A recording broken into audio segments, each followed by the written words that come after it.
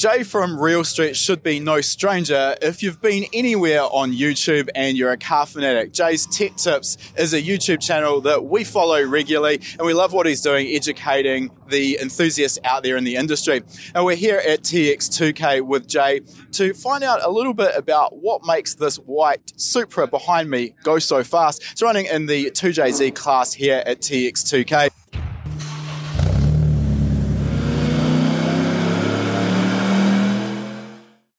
Welcome to High Performance Academy's Tuned In Field Report podcast series. In these special midweek episodes, we look back through our archives to find the best conversations we've had through years worth of attending the best automotive events across the globe. We've pulled the audio from these tech-filled interviews with some of the industry's most well-known figures for you to enjoy as a quick hit of insider knowledge. First of all, this 2JZ class is pretty competitive, but you are no stranger to 2JZs and 2JZ performance. Can we start by talking about the engine that you've got in there? We've seen a lot of people now swapping over to billet blocks, and there's a lot of debate about when you need to go from a cast iron block to billet. So can you give us your thoughts on that? I think that the exact when is depending on what kind of failures you're experiencing. There are guys that can tear up a stock block way earlier than others. So we were getting some deformation in the deck after 6 or 7 runs with the power that it took to go into the 6s. So the goal for us was to get in the 6s on a stock block and then move to a wet billet block. Now, just coming back to that as well, this car's gone as quick as a 691, 199 mile an hour and change, so it's definitely no slouch. And we were just talking off camera before about that change from running in the 7071s to the 6-second bracket. And while to the average viewer that might sound like a small change, we get exponentially more difficult to go faster. So you could just talk to us about the reliability when you were in that low 7 bracket versus the 6s. Well, when we went 703, we had a combination that had gone anywhere from the 17s down to 703, and it had better than 30 runs on it when we took it apart to look at it. And that same block we went to drag week with, and raced the car more. But it just seemed once we went to the 88 millimeter turbo and running more nitrous, the deck would not hold straight between the cylinders. So as you looked from cylinders 1 to cylinders 2, you'd have a little bit of a depth, and it would start to make some coolant pressure. So we have a copper gasket and an O-ring, and it never torched. But once it starts making coolant pressure, you just have a matter of time. That's your warning sign. So for those who aren't really familiar with what we're talking about here, it's really all down to head gasket integrity. And as soon as you start getting a little bit of leakage there, it makes its way into the cooling system. And that was why we start seeing the coolant pressure. So you can catch it quicker and avoid some more expensive damage where it's actually torching the head and the block. And what's one of the things where there is an advantage with the alloy billet blocks is that they run a thicker deck surface. So that's really where you're seeing one of the advantages. Well, this engine block is similar to what you'd see if you were sleeving your Honda. So you'd cut all the factory stuff out and then drop in like a Darden MID. So that's how this block is done. So it has water around the top 3 inches or so of each sleeve. So in terms of the power you're at now, where is it running and what sort of boost pressure are you using to get that? Well, the Motec suggests this abnormally large power number that I can't really believe. It's just their fuel math, and maybe it's right or maybe it's wrong or maybe it's good for the internet, but it thinks it's making over 2,500. And I would say that it has to be probably 22 or 2,300 horsepower. Possibly sounds a little bit optimistic. In Australian, that's probably about 1,600. I'll just point out here we're Kiwi, so it's like calling an American a Canadian. So just to clear that up. Sorry. No problem. All right, so we've talked about the engine block there. Can you just tell us what the internals are to support that sort of power? So it's a Brian Crower 90 millimeter billet crank. It's a R&R rod, stock length rod. It's a CP piston with a trend pin, conventional ring set, King bearings. So nothing particularly unique there. What's the capacity end up there with that 90 mil stroke? It's 3.2, and it's 9/6 to 1 compression. So it's got a little bit less than a flat top in it. In terms of the cylinder head to flow the air in and out of that, what's been done there? It's a CNC ported head from Mazworks, the same place that supplied us with the block. So it's a factory casting that has a SuperTech valve train and a GSC R1 cam. In terms of drag racing, making the power is one thing. In 2200, 2500, we're not arguing it's a hell of a lot of power, but getting that to the track is the next challenge. And I also noticed you're running on a 275 radial tyre there. You've gone away from the independent rear suspension though, so it looks like a proper 4-link in the back of it. But what I'm interested in there is you're running an automatic transmission. So that's a fair shift away from the manual transmission that we often see in the Supras. What's the sort of aim behind that, or the reasoning behind that? Less work. So if you had a race grade style Liberty or something, you have to work on the clutch quite a bit. And the torque converter setup with the TH400, it's been pretty reliable, and we just run it. And it does a very good job. So when you let go of the trans brake, it's a 5,400 RPM. The engine speed surges up to 8,500 or so. And then it pulls the car into motion. And about a second and a half in, it rises up the red line, and you make the gear change. And it's around an 8,500 RPM stall speed. But at the end of the track, it's only slipping 3 or 4%. So it's a nice piece for sure. It's from Pro Torque, and then the transmission's from M&M. So that's one of the things I just wanted to talk about there. There's pros and cons with the automatic transmission, and one of them, particularly when you've got a reasonably small capacity engine where you really want all of the power getting to the rear wheels, the torque converter slip is a bit of an issue. But 3 to 4%, that sounds like it's pretty tight. Is that normal to what you'd expect to see? Well, at the start of the run, there's quite a bit of slippage. So it's coupling all the way down the track. Like, it doesn't get to 3 or 4% until probably, 1,200 feet. But yeah, that's what it takes to get it moving.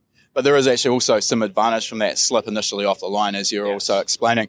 One of the downsides, of course, when you've got a relatively small capacity engine, a big turbo, and an automatic transmission is getting the car up onto the torque converter, up onto the two-step limiter at the start line. So how are you going about that? Well, there's normally between a 5 and 7 second timeout before the time you turn the first bulb on to the time you have to race.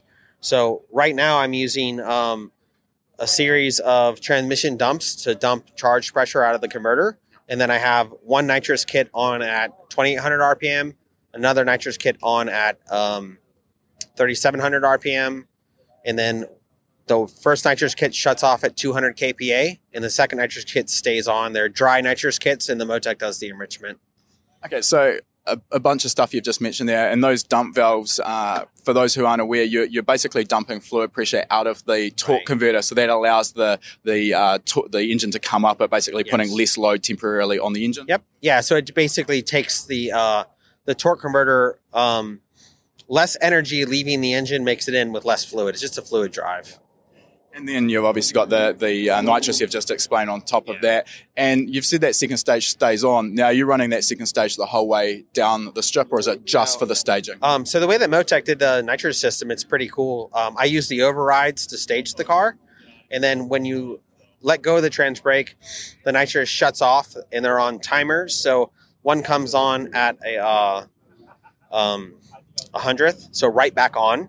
And then the other one comes back on depending on how the track is. So as soon as 2/10, as late as 6/10. And then I run one nitrous kit for 3 seconds, the other nitrous kit on for 5 seconds, and I go through on boost. And what sort of power are those nitrous kits adding? 250. So they're, it's a reasonable amount of nitrous. Do you want to take your car knowledge game to the next level? Join us in the next free lesson at hpacademy.com/free and start developing your own skills today.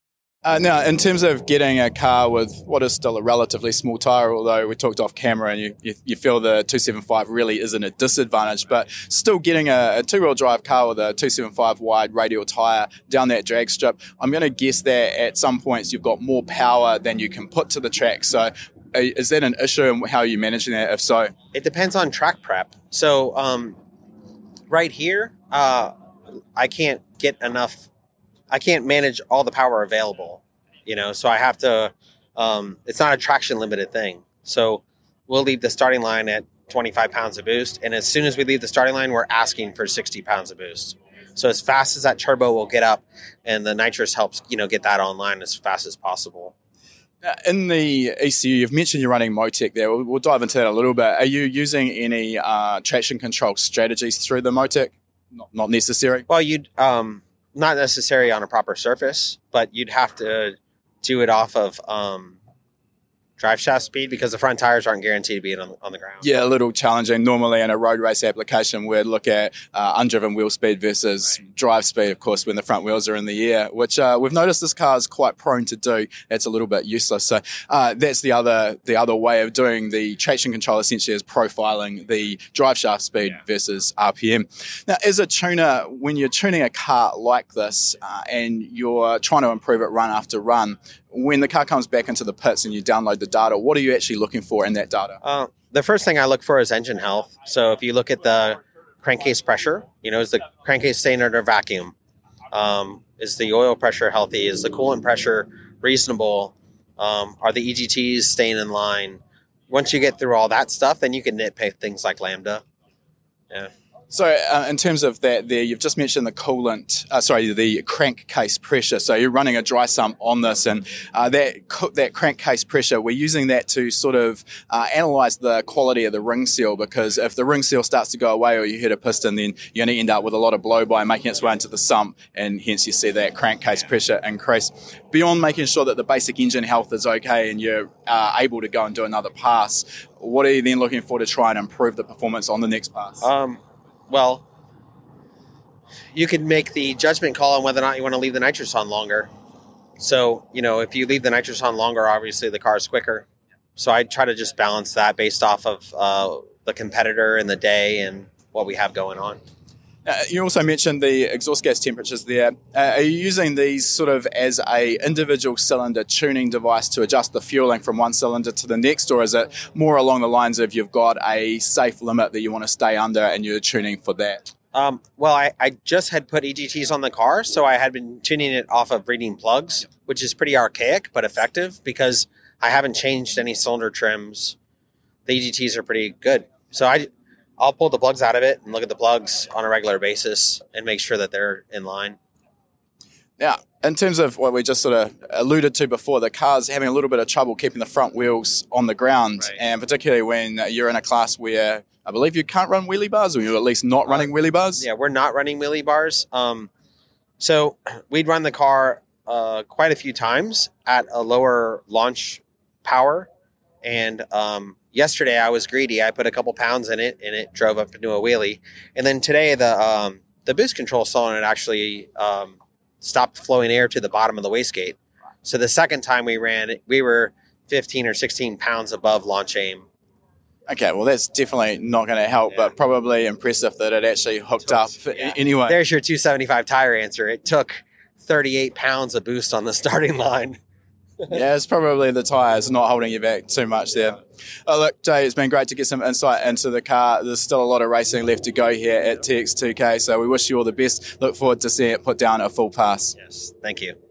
If you enjoy this podcast, please feel free to leave us a review on whatever platform you've chosen to listen to it on. It goes a long way to helping us get the word out there. All these conversations and much more are also available in full on our High Performance Academy YouTube channel, so make sure you subscribe.